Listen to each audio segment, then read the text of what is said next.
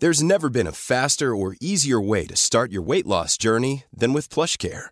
PlushCare accepts most insurance plans and gives you online access to board-certified physicians who can prescribe FDA-approved weight loss medications like Wegovy and Zepbound for those who qualify.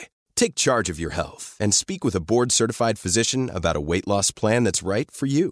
Get started today at plushcare.com/weightloss. That's plushcare.com/weightloss. plushcare.com/weightloss. Du lyssnar på När jag var 15-poddens andra avsnitt, där vi träffar bloggaren och entreprenören underbara Klara, som öppenhjärtigt delar med sig av hur hon bröt ifrån på skolgården, om hur hon blev utbränd och vägen tillbaka därifrån. Och framförallt att det inte anstår henne att göra sig mindre än hon är. Podden görs i samarbete med BAM. Okej, då kan jag nämna att sist när vi var här med Sabina, då knäppte jag upp jeansen lite grann för att jag åt väl för mycket kakor eller någonting, och då hade jag byxorna fortsatt uppknäppta när vi tog foto. Jobbig grej. Och jag tror inte det syns, men jag får det efteråt.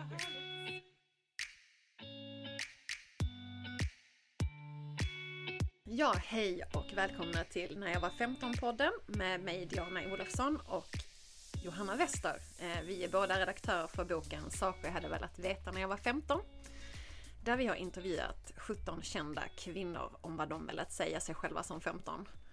Och idag är vi otroligt glada över att ha med oss ingen mindre än bloggaren underbara Klara Lidström. Tack! God morgon. God morgon, kul att vara här. Jättekul att ha dig här. Hur står det till? Det är bara fint. Jag har fått sova i en hotellsäng i natt och utan barn som väcker mig. Så jag är på topp, kan man säga. Utvilad, har fått dina 8 timmar. Faktiskt. Första gången på några år. Väldigt länge, ja. Okay. Jag tänkte bara höra med dig vad som för dig till Stockholm den här gången. För du bor ju vanligtvis i... Jag bor i en liten by 5 mil norr om Umeå, så jag bor på landet. Ja, men jag kommer till Stockholm typ en gång i månaden och gör alla möten och gör såna här saker och träffar olika annonsörer och kunder och mitt förlag. Och, ja. Det är ungefär så mycket stad jag behöver i mitt liv en gång i månaden. Så det är en perfekt kombination. Jag tänkte först att det kanske handlar om att du skulle motta något pris för det här. Du blev utnämnd till som årets tidskrift igår. Ja, jättekul. Ja, det var jättekul. Nej, det var tyvär, jag borde fått ett pris, känner jag. Gärna en prissum också. Nej, jag var bara här för jobb. Men det var kul att min blogg blev det. Ja, grattis. Tack så mycket. Vi är ju här tillsammans idag för att vi har skrivit den här boken. För att vi alla har känt att vi skulle vilja återvända till oss själva som 15. För jag tror att det var en känslig ålder för oss alla 3. Och jag skulle vilja börja fråga dig, vem var du som 15? Om du skulle beskriva henne. Just exakt när jag var 15 minns jag inte som mest. Jag minns mest när jag var 14. Alltså 7:an minns jag som ett väldigt jobbigt år. Därför att det var liksom en brytningsperiod. Därför att i 6:an så var jag coola tjejen och jag var mycket med killar och liksom, ja, och sen så i 7:an så på det sommarlovet så fick min syster boken Fittstim i present, födelsedagspresent, och som jag då la beslag på och läste på en natt, och sen blev jag feminist. Och det var verkligen så här, någon som berättar för mig hur det kan vara, alltså över en natt verkligen.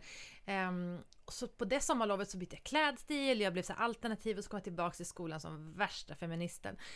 Och det blev ju bara katastrof. Jag blev ju liksom, det var ju slagsmål och jag var väldigt utstött och så här, det var väldigt jobbigt i skolan. Och jag klarar ju aldrig av då. Det är ju kanske en dålig sida, men jag kan ju inte böja mig då. Men jag märker att då måste jag framhärda, så att det vart som bara mer och mer. Och det jobbiga någonstans med att jag var ju väldigt lillgammal, men att få massa feministiska insikter när man är så här 14 år, det är att man kan ju intellektuellt sett, jag var ju nog mogen att intellektuellt sett förstå strukturer och så här. Men jag hade ingen livserfarenhet som kunde förklara för mig att en del saker kommer bli bättre. Alltså de här killarna du går med, de kommer inte vara så här när de är 20. Det kommer ordna sig. Men jag tyckte liksom att det var väldigt jobbiga insikter när man var så ung och inte hade någon livserfarenhet att förstå att det kommer finnas vettiga killar också. Allt kommer inte vara så här. Du kommer ha saker att säga till om när du blir stor och så. Så det var tufft. Men det var viktigt för mig också. Och det var som en stor del av min identitet och någonting jag alltid har liksom, som har stått viktiga frågor för mig resten av livet helt enkelt. Men jag bara undrar med de här killarna, hur behandlar de dig? Men alltså jag blev ju retad och jag blev ju liksom utstött och hånad och så, men jag var ju inte, ändå skulle jag inte säga att jag var ett mobboffer, utan jag var ju jättekaxig. Så jag var ju liksom, jag höll ju på hela tiden. Alltså jag menar inte absolut inte att jag förtjänade, men det var inte som att jag blev ofrivillig. Hade jag bara slutat hade jag inte behövt bli retad. Men jag kunde inte sluta, utan jag liksom skulle ändå fortsätta vara feministisk och så här. Och tycka de sakerna och vara sur när killarna fick ta plats och så här. Men ja. Du uttryckte det liksom högt och ljudligt mot dem. Ja, verkligen. Och nu kan jag i efterhand känna att det var fint liksom att jag ändå hade fått det av mamma och pappa så här att ja men din åsikt räknas och du har lika mycket rätt som någon annan och liksom jag minns att jag kom hem med 7:an till pappa, för det var pappa som slutade tidigast och liksom laga middag till oss och så här, och grina för att de hade sagt dumma saker så här, och så istället för att min pappa liksom nu ska jag ringa till fröken så bara, nu sätter vi oss ner och skriver ner så här comeback lines som du kan säga så här, saker du kan reta dem för, och så min syster var med också och så att då det kan jag känna så här efterhand att ja, undrar om jag hade gjort så där. Jag hade nog varit lite mer så nu ringer vi fröken. Men jag är glad att min pappa gjorde så, bara jävla slinglar. Nej, nu måste vi komma på något du kan svara tillbaks liksom och reta dem för. Ja. Kommer du ihåg något som ni skrev ner? Nej, jag kommer faktiskt inte ihåg. Men det var liksom, ja, jag hade ju en stora syster och det är ju väldigt värdefullt att ha äldre syskon när man är. För jag minns också att jag hade ju lite så här cool klädstil, så här lite knäga stövlar och så. Och då så var det en kille som sa att Klara strippstövlar. Och jag förstår inte att det var en sån kränkning, men det var det. Och, ja, han sa att jag hade strippstövlar. Och då kom min syrra till skolan, hon var ju 3 år äldre och hade gått där i strippstövlar, likadana stövlar. Bara, vad tycker du om mina strippstövlar, Tobias? Och bara, åh gud, förlåt så här. Så att, jag var ju då, jag hade inte så många, jag hade ju många kompisar, men jag hade liksom inga, jag var väldigt lillgammal, så jag hade ju inga av mina kompisar bara, vad är feminist? Jag fattar inte, vad pratar om? Jämställdhet, jag orkar inte ens lyssna typ. Jag hade ju ingen som stöttade mig i det, för att jag hade ingen som var likadan som mig. Men jag tror att, och jag känner mig väldigt liksom som en konstig person eller högstadiet. Men jag tror det som räddade mig lite var att jag var duktig på att sjunga och också började då våga uppträda. Och jag blev ju retad av de äldre tjejerna i skolan, gick ju efter mig. Så man går genom korridoren och så märker man att man börjar skratta. Så vänder man så, då är det någon som går efter och imiterar ens gångstil. Och det blev ju jätteledsen. Men ändå så kan jag tycka att mitt 15-åriga var duktig, för då vände man bara, vad fan gör du? Alltså, jag gick inte undan och sen blev jag ju jätteledsen. Men det var väldigt mycket så här, jag kunde liksom inte passa in och jag var inte beredd på att kompromissa med de bitarna. Och det är väl i efterhand kan jag tänka att det är ett styrketecken, men jag kan också tänka att det hade varit skönt för mig om jag hade kunnat kompromissa lite, för det hade gjort vardagen enklare för mig.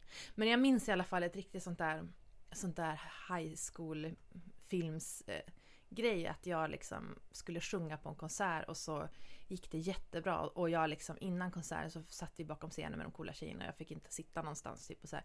Och sen när jag hade sjungit så bara gått av scenen och fått jättemycket applåder, så gud vad du är duktig, Klara, du kan komma och sitta med oss. Den där grejen liksom, när man, du vet som det är i filmen när tjejen har blivit stylad och tar sina glasögon och visar att hon är värsta bombnedslaget.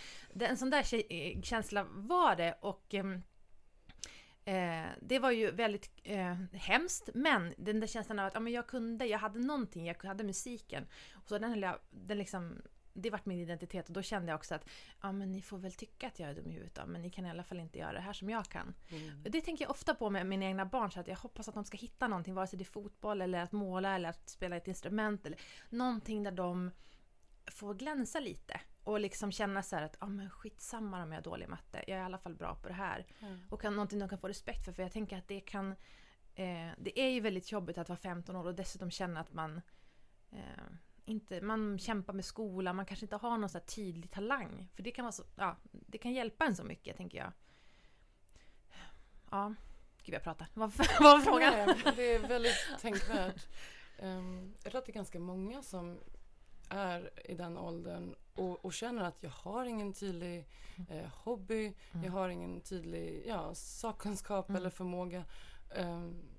I mitt fall så tog det nog ytterligare 10-12 år innan jag överhuvudtaget började ana tydliga former av längtan eller uttryck jag föredrog och så. Och att det är okej. Ja, det är verkligen okej. Och jag också tänker jag att det förstår man inte riktigt när man är yngre. Eller jag förstår inte det, ska jag säga. Det finns säkert massa 15-åringar som förstår det. Men att liksom en talang kan också vara att man är en bra lyssnare. Och det kanske gör att man kan vara väldigt bra journalist. Eller man är väldigt bra på... Alltså, att vi är som så inne på att man ska då kunna vara bra på tennis eller kunna sjunga. Eller så, men att en talang, det finns så mycket som man har fallenhet för. Och det kan man inte vara färdigutvecklad i när man är 15, utan det upptäcker man ju sen. Och man kan faktiskt få jobba med det. Och det kan få vara en del av ens jobb. Och det är ju häftigt att veta det för framtiden, tänker jag. Men det är också väldigt bra. Jag har ju burit väldigt mycket bitterhet och ilska på de här snubbarna som jag slogs med i skolan och liksom tyckte var idioter. Och sen när jag träffar dem idag så de minns ju inte det här. Det här var ju inte någon stor grej för de var ju många mot mig liksom. Ja, men jag minns en så här, jag var ju för sig lång själv, men det var så här långa stora snubbar som på typ slöjdlektionen tryckte in mitt hörn och bara: men så Klara, där med feminism, så tror du att du har rätt? Du är en tjej, vi 5 killar liksom. Vem tror jag har rätt? Jag har rätt! Liksom. Så men jag hade ju ingen tjejkompis som kunde säga ja, du har rätt, Klara, utan alla andra var ju som också, och gud vad besvärligt att hon håller på att mucka i bara var tyst och sätter ner så här. Ja, skitsamma. Men i alla fall, jag vet inte vad jag ska säga med det där. Men men när jag träffar de snubbarna idag, de är ju så här jättefina män. Och så jag har läst din blogg, vad fint. Alltså så här, har du varit inne på en underbara Klara? Du vet, det är så hemskt att man själv ger sig utrymmet att växa och bli en bättre människa, och absolut inte är det man var när 15. Men ändå tänker jag på alla som man gick med då och tänker att de är som de när de var 15. Och det var det jag kan känna, bara tänker man hade vetat det när jag var 14, att jag kommer träffa de här killarna sen när jag är 30, och vi kommer sitta tillsammans på en buss och prata en timme och ha jättekul, och de är hur fina som helst liksom. Det hade varit väldigt skönt att se. Man måste ju få vara 15 när man är 15. Man kan ju liksom inte heller tro att man ska ha all den livserfarenheten eller kunskapen eller personlighetsutveckling som man kan ha 15 år senare. Vilket är helt självklart, men ja. Jag var nyfiken på när du satt och läste Fittstim och att det väckte så mycket i dig. Jag blev dels nyfiken på liksom, det måste ha varit någonting, en anledning till varför de här insikterna drabbade dig så hårt. Och vilka insikter det var du fick. Kommer du ihåg det? Men jag minns den här, det de beskrev var ju det här till exempel med att bli tafsad på. Att man att det var ett tecken på att man var omtyckt och man vill bli tafsad på samtidigt som man inte vill bli tafsad. Alltså de här välja dubbelheten liksom, det är ju hemskt att någon tafsa på en, men man vill ju heller inte vara tjejen i klassen som ingen vill tafsa på, som ingen vill se bikini glida snett på. Alltså, och den där otroliga dubbelheten, så att någon beskrev det och förklarade varför är det så där och varför, ja.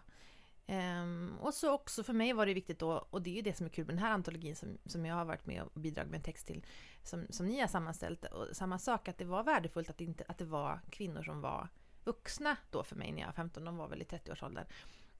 Man kan tänka att ja, men vad vet de om mig nu, men så kände inte jag, utan jag kände att vad hoppfullt liksom, här är det de som också har varit i min ålder och berättar hur det är, men titta, idag är de chefredaktörer och idag är de journalister och idag regisserar de, alltså idag lever de liv där de får påverka och verkar kunna vara sig själva, så att det finns ju något viktigt i det där.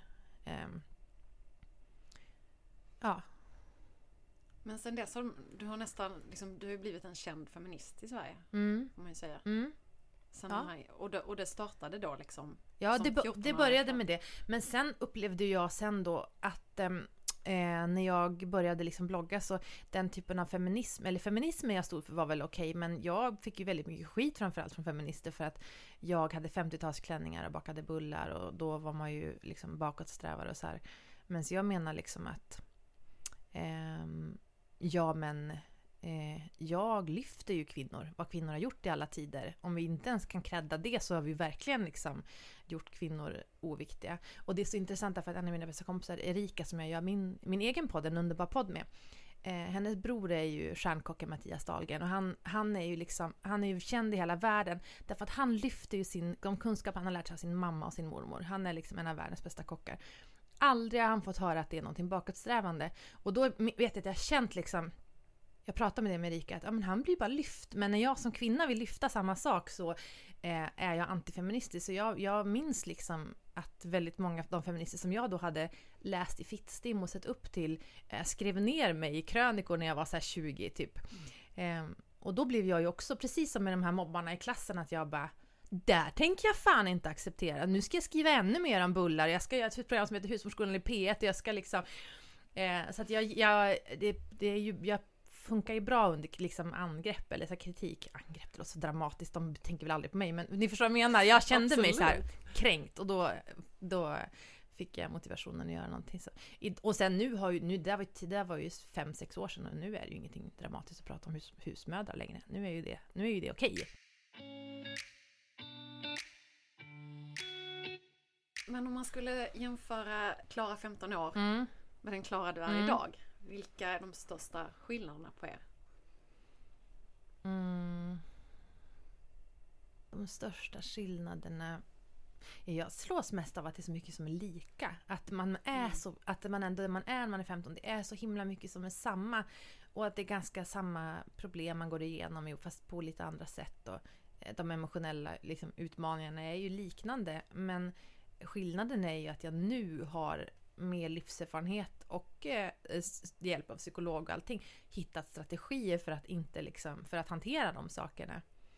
Men jag har ju haft alltså det var ju speciellt för mig, för min mamma blev ju sjuk i cancer när jag var 16 eller 17 och sen dog hon när jag var 21. Så att de liksom 5 åren tills att hon dog och de 5 åren efter att hon dött, det är som 10 år av mitt liv som jag har upplevt att det har varit färgat av att min mamma var sjuk.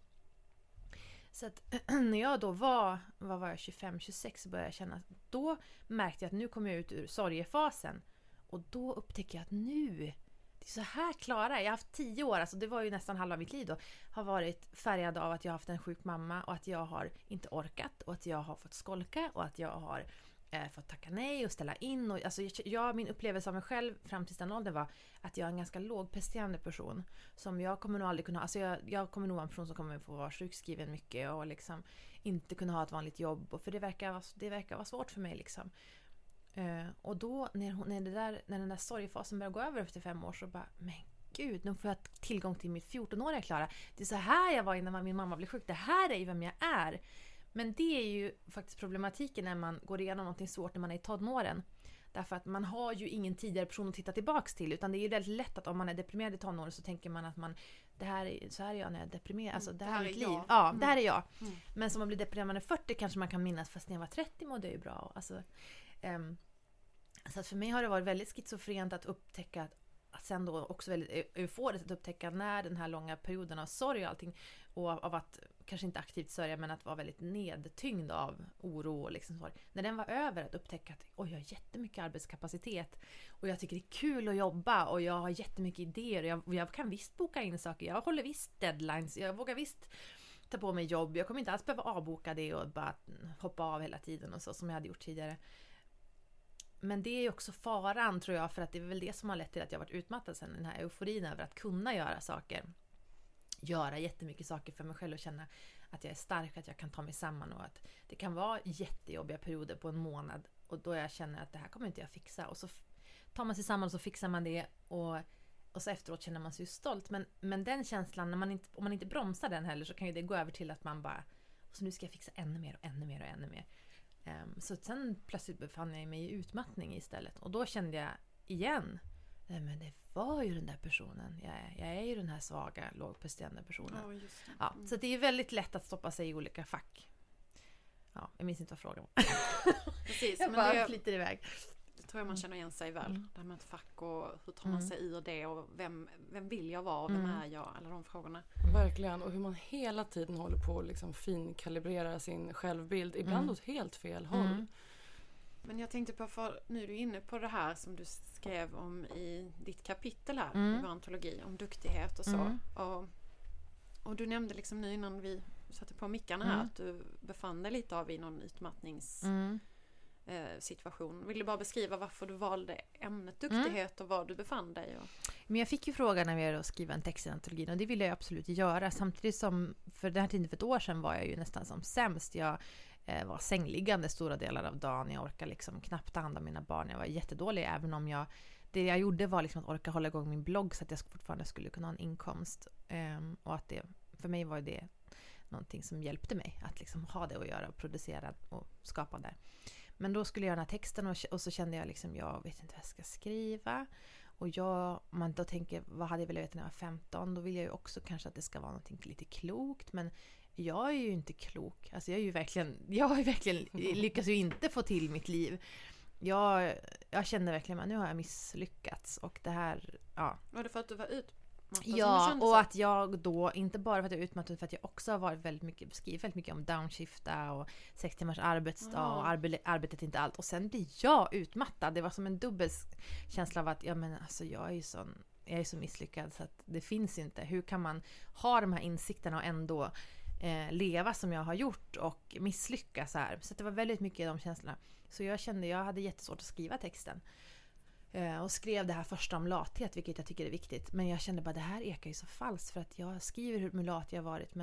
Men ja, så skickade jag den till min kompis Erika då, som jag gör min podd med, som ofta bollar texter med, som är väldigt duktig. Så hon bara, men nu är det här elefantnumret, nu måste du skriva det här, att du måste vända på det. Istället för att det ska låta som att du har kommit på hur man gör, man latar sig genom livet och då blir man lycklig. Så måste du punktera det genom att berätta hur du faktiskt mår just nu.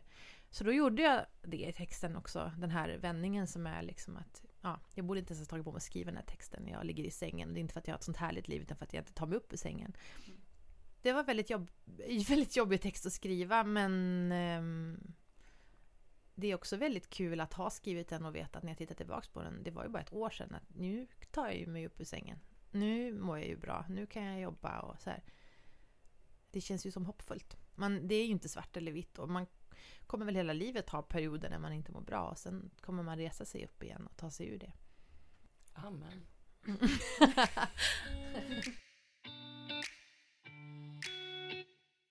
Hur kan man bli mer lat liksom och ändå vara duktig? Vad har du för tankar där? Hur hittar man... I'm Sandra, and I'm just the professional your small business was looking for. But you didn't hire me because you didn't use LinkedIn Jobs. LinkedIn has professionals you can't find anywhere else, including those who aren't actively looking for a new job, but might be open to the perfect role, like me.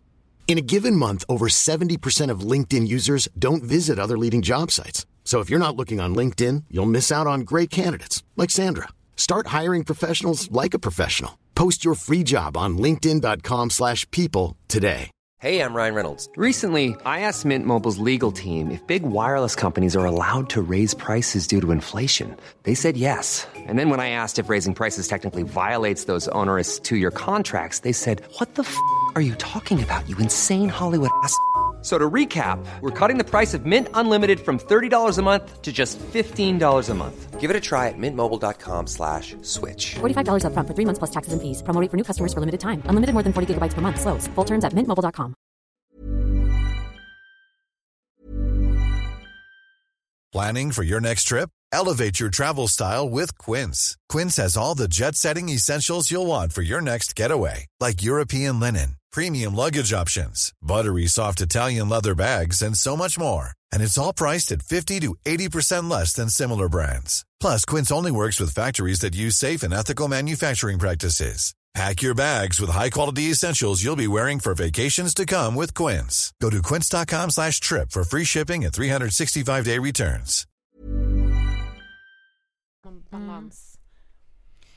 Ja, men det är ju jättesvårt. Alltså, ja, hur tog man sig ur det? Jag gick ju hos psykolog ett år och började titta på mina beteenden, och jag är ju då som sagt det här att jag har varit väldigt glad över att kunna pressa mig själv väldigt hårt, eftersom att jag under många år inte kunde det.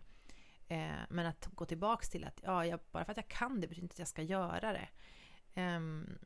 Också kanske saker som man kanske inte alltid förstår, men att man är en person som kanske tar ansvar mycket för andras issues. Så jag vill ju gärna lösa andras problem. Så här, om det är någon i min närhet som har problem, så vill jag liksom inte bara hjälpa och lyssna, utan så här, det här faller på mig nu att lösa det här.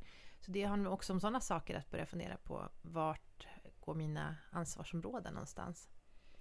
Men också i mitt fall så tror jag att det också handlar om att inse att den här personen är jag nu. Alltså jag tycker att jag hade liksom en självbild när jag var 18, och sen så har den suttit kvar Och så blir det en konflikt i mig nu. Till exempel att jag tycker att det är så himla roligt att jobba. Jag tycker att det är verkligen, det är så kreativt och liksom får man tycka det? Får jag tycka det som har varit så mycket för downshiften? Det står jag fortfarande för med 6 timmars arbetsdag och alla de sakerna. Men får jag tycka så här och får jag tycka att det är viktigt med min karriär? Jag menar, jag kommer inte från en familj med karriärister på något sätt.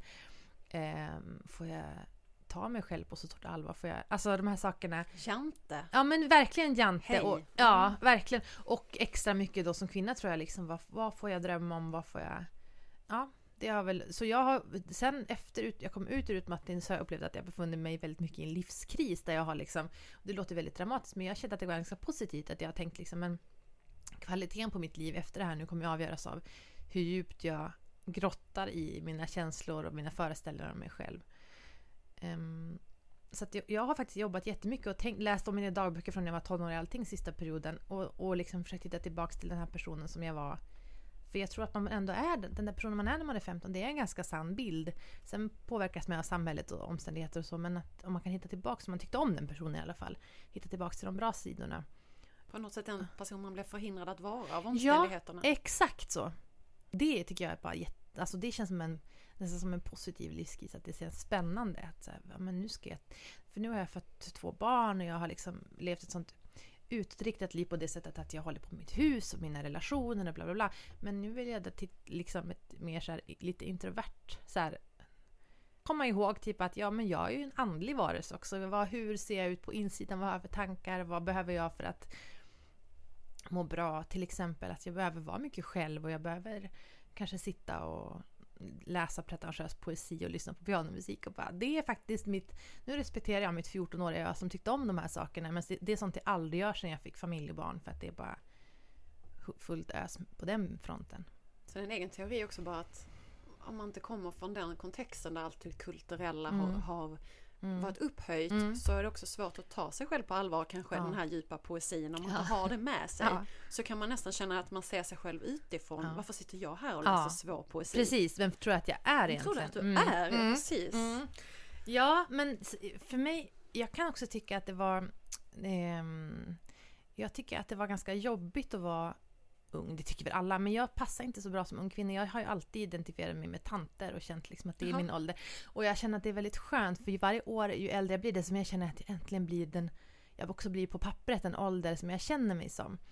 Och att det är mycket lättare nu att det passar mig mycket bättre att vara en vuxen kvinna, känner jag. Och återigen, min kompis Erika sa till mig igår, nu är du kommit in i den här åldern när man inte avbryter dig på samma sätt längre. För jag har ju hört att folk avbryter dig väldigt mycket i intervjuer. Så här, det är sant, nu det händer något när man passerar 30. Plötsligt kommer man in i åldern när man, men nu ska jag prata här. Eller nu, det så här tycker jag, de här behoven har jag. Det är ju skönt. Jag tänker att jag längtar efter att komma in i kärringåldern, för det är ju, min svärmor är ju det, med stolthet, hon är ju verkligen jag älskar min svärmor. Hon är ju väldigt stolt över att vara liksom en kärring som är så här, säger till när något är fel och man bryr sig inte om någon ropar jävla kärring efter en. Bara, ja, det har du rätt i. Ja, jag säger till när något är orättvist. Jag klagar i butiken och så här. Jag känner bara, det finns en sån urstyrka i det där som jag känner bara, gud vad skönt när man kommer in i den åldern då. Man bara kan vara den där kärringen och bara sluta bry sig om att man ska liksom vara tillmötesgående och en lättsam person och så här. Fantastiskt att höra, tycker jag. För vi har ju ett otroligt starkt ungdomsideal i hela västvärlden åtminstone, som tror jag plågar alla i alla åldrar. Jag minns för 10 år sedan när Jessica Simpson sa någonting i stil med jag är 18, jag har så otrolig ångest över hur gammal jag är. Och för andra 18-åringar att höra det. Ja, verkligen. Det där är ju helt sjukt. Men då tänker jag alltid, för man kan ju titta på folk som är 10 år yngre och bara, oj, de är 10 år yngre, tänker jag, om 10 år är de lika gamla som jag är nu. Alla blir ju äldre, det är ju det enda vi vet liksom. Om man har tur, annars dör man ju. Men alltså om man har tur får man ju bli äldre. Så det är ju bara något man får omfamna, tänker jag. Delvis en anledning till varför vi ville göra den här antologin är också på grund av de siffror och statistik som finns om unga kvinnor. Och där visar liksom att varannan kvinna på något sätt lever med oro och ångest. Jag tänker på lite kopplat till utmattning och sådär. Det är ju framförallt en kvinnoåkomma. Och du skriver som sagt om lattid i boken. Jag tänker bara, har du några råd eller tips ändå efter dina insikter? Det är väldigt svårt att ge så här ett jätteenkelt råd, men det jag känner mer och mer, det jag ser också på min väldigt kloka svärmor och så här, att alltså försök hitta vänner och vårda de relationerna. Om man då är heterosexuell så har man ju då sin kanske relationer med män då, och så blir pojkvänner så viktiga och sen blir mansrelationer så viktiga. Men man vet aldrig liksom, man ska vårda sina relationer, sina kvinnliga relationer. Och idag så är det är ju liksom det bästa i mitt liv att jag har så många bra kvinnor runt mig som de flesta av mina kompisar är 10 år äldre, och det är väl det där att jag ofta identifierar mig med, men det är ju verkligen det bästa att jag har de här väninnorna att prata med så här, och inte fastna i tvåsamheten. Det kanske inte svar på din fråga, men jag tänker också på en annan sak som har hjälpt mig mycket. Det är ju något som min väldigt kloka feministiska svärmor lärt mig. Att man håller alltid med spinnsidan. Man håller alltid med kvinnorna. Så om vi hon har ju flera söner, om de retas med henne så här, ja men då håller man ju alltid på kvinnan liksom, och hon är ju alltid så mot mig. Ja, jag håller med dig, klar, jag håller på spinnsidan. Och det finns det här systerskap som är så liksom, jag håller med kvinnorna. Min första instinkt är, och sen kan ju kvinnor göra fel, inte det jag säger, men att liksom jag liksom bekräftar vad kvinnor säger, jag lyfter upp dem i samtal, jag väljer att jobba med dem, när jag hör en berättelse så lyssnar om någon retas, alltså vad man än gör så håller man på kvinnorna, och det tycker jag är så himla viktigt, därför att i det där systerskapet är där jag får så himla mycket styrka, alltså till att skriva krönikor eller sticka ut hakan i frågor, för att jag vet att jag har också ett stort kvinnligt nätverk av personer som är kloka och som håller på mig och som jag håller på. Den här lojaliteten hjälper en väldigt mycket. Och jag tänker att en del av patriarkatet är ju att ställa kvinnor mot varandra. Alltså man snackar skit och man kan inte leka tre och så här. Och jag liksom, om vi fortsätter reproducera den myten, och då är det ju så. Vi blir ju svaga när vi inte håller ihop. Men när kvinnor håller ihop och liksom stöttar varandra, lyfter varandra, det är då man kan överlista de här strukturerna. Och det är så viktigt, jag menar, jag har ju flera kvinnliga kollegor som jag gör saker med. Erika som jag gör min podd med, Anna-Karin som jag gör mina böcker med, och vi föreläser ihop och vi gör liksom, har olika förhandlingar med företag och så här. Och att vara 2 kvinnor och liksom, nu går vi in i det här samtalet, nu har vi tänkt så här, när jag säger så här, då säger du så här, ja exakt, och sen bekräftar jag det du säger, och så har man en strategi liksom. Man måste vara smart som kvinna, för att annars blir man överkörd. Och därför ska man lära sig med kvinnor, och så ska man prata igenom hur man ska lyfta varandra. Ja, en motfråga där blir direkt ja. Liksom de männen som inte har samma förutsättningar, eller liksom, är det alltid bättre att lyfta alla kvinnor? För jag kan tänka, när jag hör det här så kan jag ändå känna, om jag vore man här så skulle jag ändå bli provocerad av att du sitter och säger att lyft alltid kvinnan. Och hon har alltid rätt. Nej, alltså alla män har ju absolut inte makt. Alltså alla män har ju inte någonting att säga till om och sådär. Och jag menar, en akademisk kvinna kan ha mer att säga till om än en man som jobbar på en fabrik. Men faktum är ju så att om de går hem i natten så är det ju kvinnan som är rädd för mannen och inte mannen som är rädd för kvinnan. Så att de strukturerna, det är ju olika, men och man måste ju använda sitt förnuft, men jag tycker nog att man ska det. Jag tycker att man ska, det betyder inte att man ska försvara allt som kvinnor gör. Vi gör jättemycket dumma saker, men att liksom man ska vara välvilligt inställd och tolka välvilligt. Och det ska man inte göra för att man ska vara snällare mot kvinnor, utan för att man ska sluta vara dummare mot kvinnor. För idag så är vi ju mindre välvilligt inställda till kvinnor. Alltså vi är ju snabbare på att döma kvinnor som säger något om sitt moderskap. Vi är ju snabbare på att, vi har ju högre krav på en kvinna som är chef. Så att tänka att man ska vara lite extra snäll, det är ju inte för att på något sätt, att hon ska få en gräddfil, utan för att hon inte ska få sån jävla motvind, tänker jag. Ja, jag sitter bara och tindrar. Jag tycker det är jättespännande. Varje gång vi gör ett poddavsnitt så har vi med oss Nathalie från BAM. Och hon har en fråga som rör att vara offentlig på nätet. Första gången ordet blogg hördes var år 1999. Då visste inte Peter Merholz, som skojade med termen webblogg, vilken internetrevolution det ordet skulle skapa. En demokratisk revolution där vem som helst kunde ta ordet, kunde ta plats och skapa sitt eget hörn av nätet. Men det var när vissa började växa sig stora och få hundratusentals sidvisningar som bloggare blev ett yrke att räkna med. Men det är främst kvinnor som försörjer sig på sina bloggar. Och istället för att samhället talar om dem som entreprenörer, som att de driver företag, så nedvärderas termen istället. Är du bara bloggare? Det är väl inte ett yrke? De stora bloggarna har länge fått slåss med näbbar och klor för att uppnå sin välförtjänta status. Och kronan på verket kom bara häromdagen då underbara Klara utsågs till årets tidskrift över varumärken som Dagens Samhälle och Kit. En blogg har blivit ett mediehus i sig självt. Klara Lidström utmärker sig dessutom inom bloggeliten. Hon bor inte i Stockholm utan i ett stort hus på Västerbottens landsbygd. Hon festar inte på Stureplan utan ägnar sig åt självhushåll och lyfter ofta fram olika klassiska husmorsknep och recept. Men jag undrar, i denna hårda nättillvaro, vilka är de vanligaste fördomar hon än idag tvingas konfronteras med? Och hur tacklar hon dem? Men den vanligaste fördomen det är ju verkligen sant att det finns ju en fördom om att alla bloggare bara liksom det är väldigt navelskådande när man bara lägger upp bilder på sin lunch, och det finns ju absolut också. Jag lägger också upp bilder på min lunch, men jag tänker att det finns något oerhört provocerande i att det finns bloggar som har så mycket läsare, därför att i alla andra forum, som journalist, som författare, som i radio, så är det en producent eller regissör eller liksom förläggare som ska säga det här duger, det här kan vi ge ut. Någon redaktör som ska godkänna det man gör.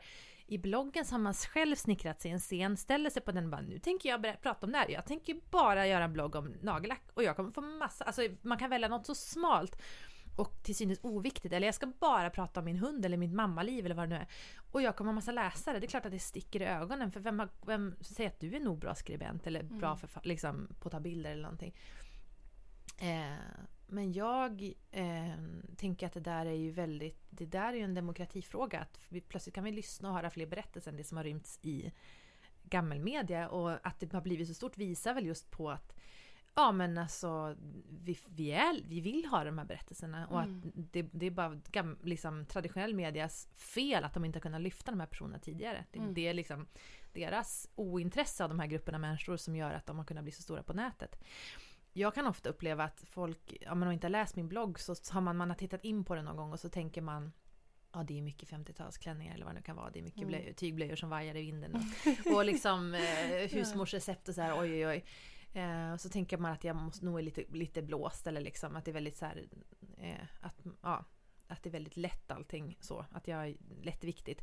Men jag upplever också att det som har gjort bloggen stor, det är ju de här Klara Rytter ifrån inläggen. Det är de som delas mest, och det är de som engagerar mest också, gjort, tror jag, att jag är en trogen följarskara, för att många liksom, man kan respektera det, någon som vågar ha en åsikt även om man inte håller med heller. Så att ja, jag tänker också att det finns en missuppfattning. Det är ett hårt nätklimat, absolut, men det är också varför det finns en sån styrka i sociala medier är för att kvinnor har byggt en plattform där de bekräftar sig själv och varandra. Och män är inte ens inbjudna. De får ju vara där, men det är inte för dem man gör det. Och det tror jag också provocerar, att här gör kvinnor saker för andra kvinnor, och kvinnor tjänar massa pengar på det, och de har makt och inflytande, men vi då? Alltså, man står utanför och tittar in och blir provocerad av att varför är ni, liksom, man förstår inte vad de håller på med. Och det finns också en styrka i det. Det tänker jag på. Ja, men vi har den här bilden av bekräftelsebehov som någonting sjukt, och liksom, oj, vilka bekräftelsebehov hon har. Men har man barn får man ju lära sig att det är ju det viktigaste man kan göra, bekräfta sina barn. Och sen när man är fyller 18 får man ingen bekräftelse längre. Du ska du klara utan, för då är det fult, då är det patetiskt om du behöver det. Men så är det ju inte. Och det många bloggare gör, och profil på sociala medier, att man skapar en plattform där man möjliggör att få bekräftelse. Man kanske inte har en man eller kompisar som förstår att man är duktig på någonting, eller har bra åsikter eller tankar om kan skriva eller så. Och så är man på nätet, och så plötsligt får man den bekräftelsen av andra kvinnor och läsare, och kan känna, den här personen kan jag också få vara. Och så kan man växa av den bekräftelsen. Och liksom, jag tror att det är ju att liksom undanhålla bekräftelse är ju ett sätt som samhället jobbar för att liksom hålla kvinnor i schack. Man undanhåller bekräftelse, och sen bekräftar man några saker som är svåra att uppnå, till exempel att man är snygg, eller liksom, de sakerna bekräftar man.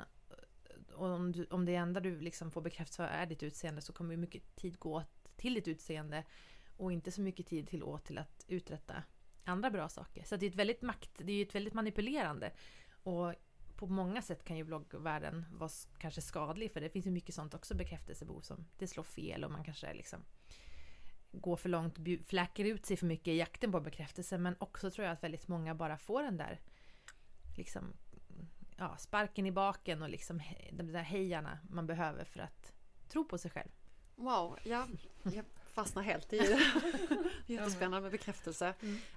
Jag tänkte bara avslutningsvis fråga om du har några liksom slutord till lyssnarna. Det är ju förhoppningsvis många kvinnor som lyssnar där ute. Om du har några sista ord du vill vi säga dem. Hon är en så klok person som du själv. Ja, exakt. Ja, gud vilken press. Ja, och säga något klokt. Ja. Nej, men jag har tänkt på det mycket. Jag vet inte om det var Edith Södergran, det här citatet, det anstår mig inte att göra mig mindre än jag är. Jag tänker ofta på det när jag är i olika sammanhang. För då är min första instinkt att jag ska göra mig mindre, jag ska be om ursäkt, eller jag ska liksom vända på det. Nu ska jag inte göra mig mindre. Och jag ska ha klackar fast jag är 1,80 lång. Jag ska inte jag ska sträcka på mig. Och ofta om jag går in i ett möte eller situation så bara, jag säger alla de här sakerna till mig själv bara, klar, nu sträcker du på dig, nu ler du, nu tittar du folk i ögonen. Du ska inte göra det mindre än vad du är. Liksom. Det är som ett mantra jag har, och det kan man ju använda i en konflikt med sin partner när man känner du kör över mig, eller i en konflikt på sitt jobb, eller bara i relationer. Det är ju någonting flickor lär sig att från liten ålder göra sig mindre än vad de är, inte höras, inte synas, inte ta plats fysiskt eller med sina åsikter. Om man kan ge sig själv det utrymmet att faktiskt inte göra sig mindre än man är, så får man också möjlighet att växa och man blir bättre och bättre på att ta det där utrymmet. Man måste ju öva. Ja, jag vet inte om det har varit någon klok slutsats, men ja. Grymt. Med de kloka slutorden så vill jag tacka dig. Underbara Clara Lidström för att du kom hit och ville vara med i När jag var 15-podden, som är baserad på boken Saker jag hade velat veta när jag var 15. Med mig Diana Olofsson som är redaktör. Och Johanna Wester, och vi gör den här podden i samarbete med BAM. Gör dig inte mindre än vad du är.